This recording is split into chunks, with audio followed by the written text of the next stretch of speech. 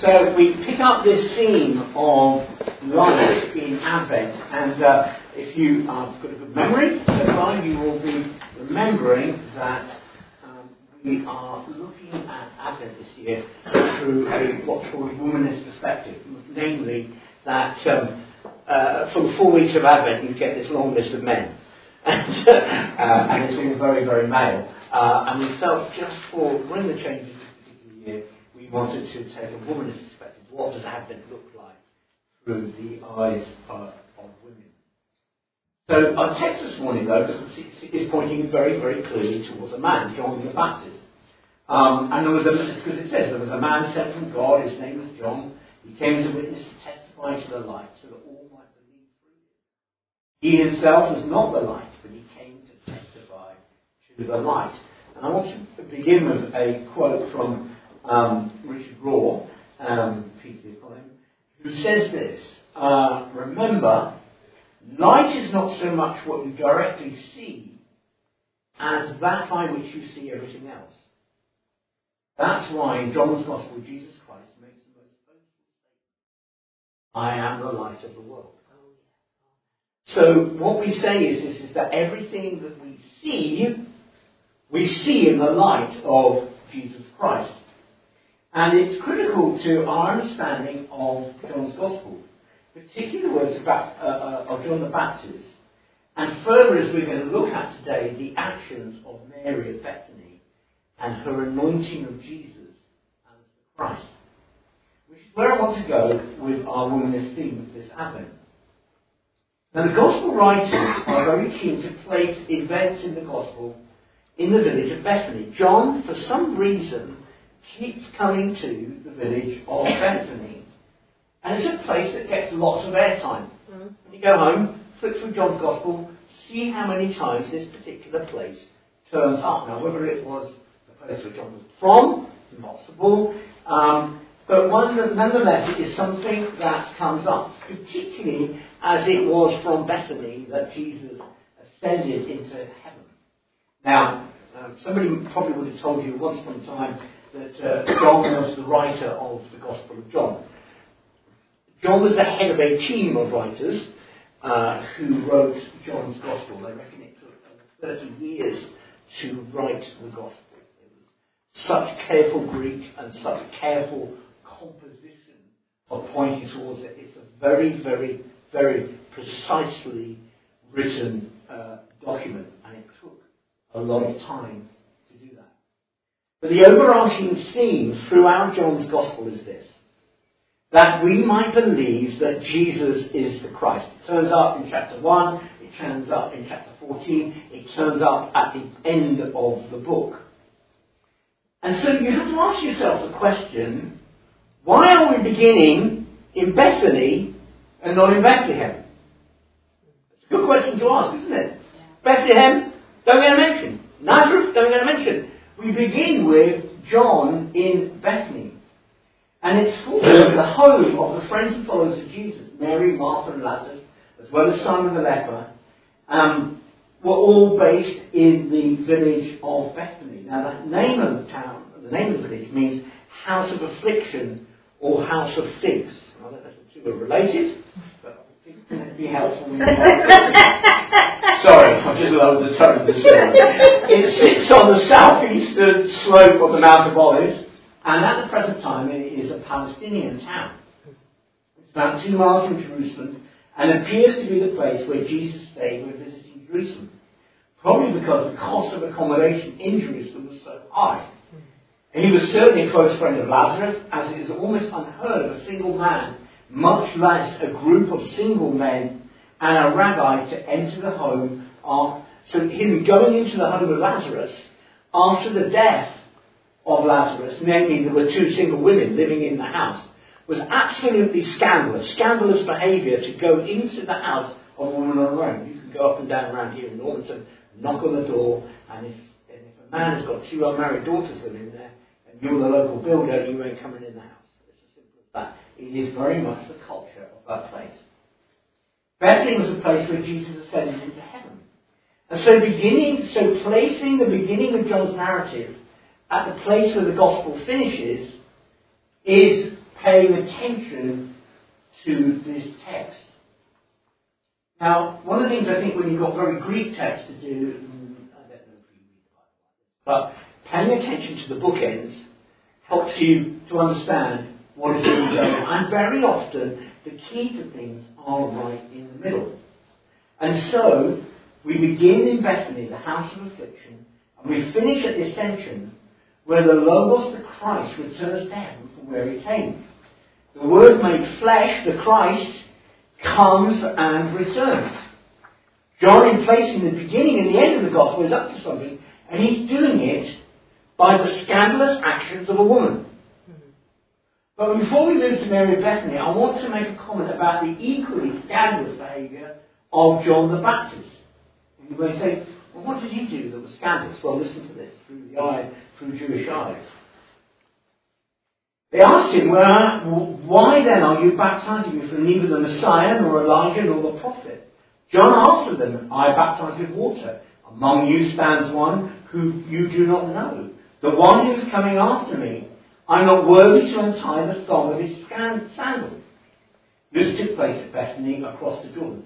He makes this reference to being not worthy to untie the thong of his sandal. Now, baptism was not a new practice in Judaism. It was a regular rite in the admission of converts from other religions. That's why we picked up baptism as the rite of admission within Christianity. And when such a conversion took place, the males of the family were circumcised and all or both sexes were baptized. And in the end, we got rid of the circumcision thing and we just stayed with baptism. This was seen as a ceremonial removal of all the pollutions contracted in the Gentile world. The novelty in John's case and the sting in his practice was that he applied to Jews the ceremony that was held to be appropriate in the case of Gentiles. Communion to the faith. All Jews were prepared to accept the view that Gentiles were defiled and needed cleansing. But to put Jews in the same class was horrifying. At a level you cannot imagine. Absolutely scandalous behaviour, but it gets worse. He was not worthy to loose the thongs of the Great One's sandal. Loosing the sandal was the task of a slave. A disciple could not be expected to perform it. To get the full impact of this, we must bear in mind that disciples did not do many services for their teachers. Teachers in ancient Palestine were not paid. But in partial compensation, disciples were in the habit of performing small services for their rabbis instead. But they had to draw a line somewhere. And menial tasks like loosing the sandal thong came under this heading. There's a rabbinic saying in the present form dating from about AD 250, but probably much older. Every service which a slave performs for his master shall a disciple do for his teacher, except the loosing of the sandal thong. John selects the very task that the rabbinic saying stresses as too menial for any disciple and declares himself unworthy to perform it. He is unworthy of the most menial task for the one who was to come after him. In other words, he couldn't go lower. He was going to the very, very lowest of place. And then right in the middle of John's Gospel, in this little village of Bethany, in this place where Jesus was later to be ascended from, I want you now to travel with me, because I want you to make something of a journey. Have I got your attention? Or are you distracted? You're with me, aren't you? Okay, good. I want you to make a journey. So John begins in Bethany. Jesus goes up in Bethany. And right in the middle of the Gospel, there is this incident that takes place. Where Mary anoints Jesus at Bethany. 6 days before the Passover. Okay, note the dates, timings. Jesus therefore came to Bethany where Lazarus was. So Lazarus is still alive. Whom Jesus had raised from the dead. So they gave a dinner for him there. Martha served. And Lazarus was one of those reclining with him at the table. Mary therefore took a pound of expensive ointment made from pure nard and anointed the feet of Jesus and wiped his feet with her hair. The house was filled with the fragrance of perfume. Now, these days, probably for the last 3 years, 4 years actually, I wear sandals pretty much all the time. Winter, and at times when it's hot, they're a blessing. Okay? When it's not hot like it is, they really aren't. Okay? You do feel the cold. And my feet painfully remind me that my feet, my flesh, is very connected to this earth. I can't imagine for 1 second what it'd be like to have £30,000 worth of perfume poured over my feet as an act of scandalous generosity. The cost of that perfume was a year's wages. And that woman, Mary of Bethany, took it, broke it, and poured it all over Jesus' feet. And then to have someone kiss them and wipe them with their hair, I think that I would struggle with that. I find it very hard for someone to do that to me. Mainly because in such a public setting, it appears as extremely erotic. In fact, it is an erotic act. No matter what you do with what took place there, it comes over as a very erotic act. I think it would make any of us, would it make you awkward? Feel awkward if someone did that to you? It would make me feel extremely awkward. And yet, all the gospel writers record this particular incident. See, and do you know what it's exactly saying? It is this. And if you forget anything else I say in this sermon, grace is completely and utterly scandalous. Oh. John the Baptist starts off with scandalous grace. Mary Bethany does scandalous grace. Jesus is all about scandalous grace.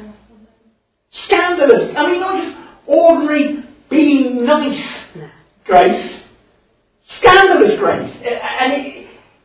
And let me take you somewhere. God becoming a baby for our Muslim friends around us is completely scandalous. They could not conceive. Imagine for 1 second that God could become a baby. Ask anyone over there at the Sea Temple, can God take on flesh? No. The most that God can do is He can make a guru. He can create a guru. But God Himself could not take on flesh.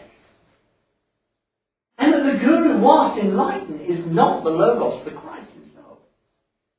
Jesus becoming the universal Christ that is available to not just Jews, but to Gentile Palestinians, to Muslims, to Zoroastrian Magi from Iraq. It's all scandalous. Smelly shepherds turning up at His birth. Scandalous. Not inviting Herod.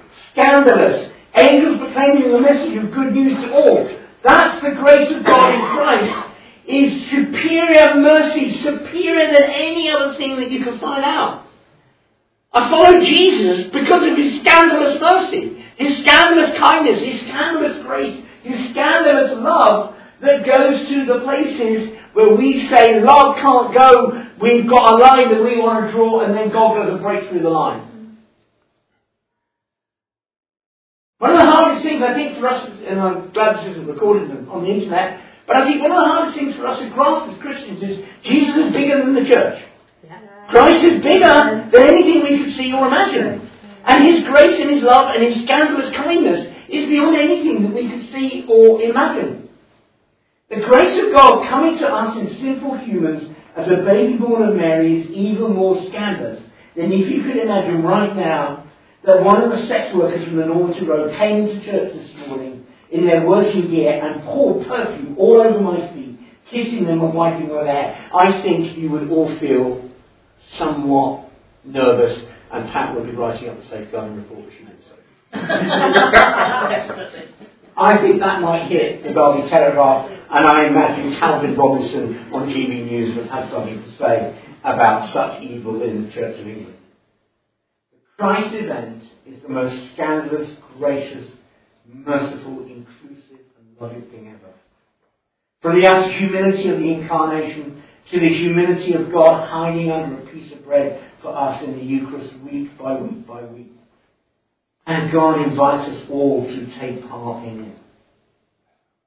I don't think most of us can cope with the fact that Christ is not Jesus' second name. In fact, he's the second person of the Trinity, who has come and been far more human than we are comfortable with. We want the Jesus of the stained glass window next door with the blonde hair and blue eyes, not the homeless sofa-surfing Palestinian refugee or the people who come here on a Wednesday morning. But that is what the Bible tells us Jesus is like. Mary of Bethany presents us with the Christ that John the Baptist was to proclaim, the humble God who holds everything in divine participation with himself, and for love squanders everything to show us that yes, even in crucifixion, love wins. Love transforms absolutely everything. And so these words, we are unworthy to tie his sandal, and yet Jesus invites us to live in outrageous, scandalous intimacy in the way that Mary of Bethany does. Kind of behaviour of Mary is the intimacy that Christ invites us as believers to be in with him. But what about all my sin? What about all my badness? But surely when I come to God, God knows about that. Yeah, he does. And he still invites you. He still welcomes you. He still embraces you. He still loves you. And I just hope, and I think I want to preach to myself here, that my longing and waiting for Jesus will be like Mary did. Because this woman gives us an example of what it means to long and to wait for the coming of Christ in our lives.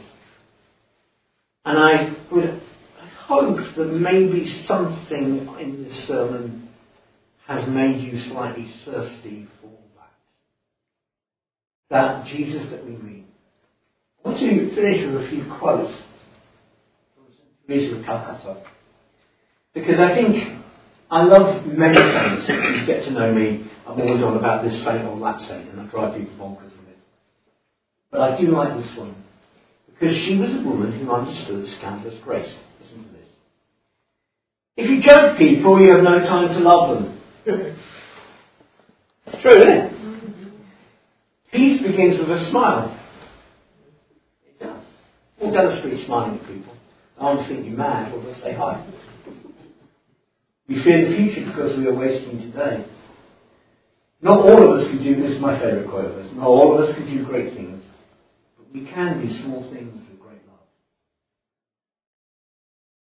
Time you smile at someone, it's an action of love, a gift to that person, a beautiful thing.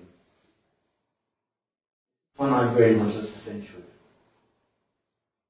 Do not think that love, in order to be genuine, has to be extraordinary. What we need is to love without getting tired. And that's hard. To love without getting tired. And I can tell you stories when you're in the mission. You will get tired. You will get very, very tired. Particularly this time of year. Where actually it feels like sometimes our love has not run out. And what we do is this, brothers and sisters, very tragically, we project that onto God. But God's love for us, for you, for everyone, for this world, does not run out. It continues and continues and continues. And is an everlasting and inexhaustible place of love. In the name of the Father, the Son, and the Holy Spirit. Amen.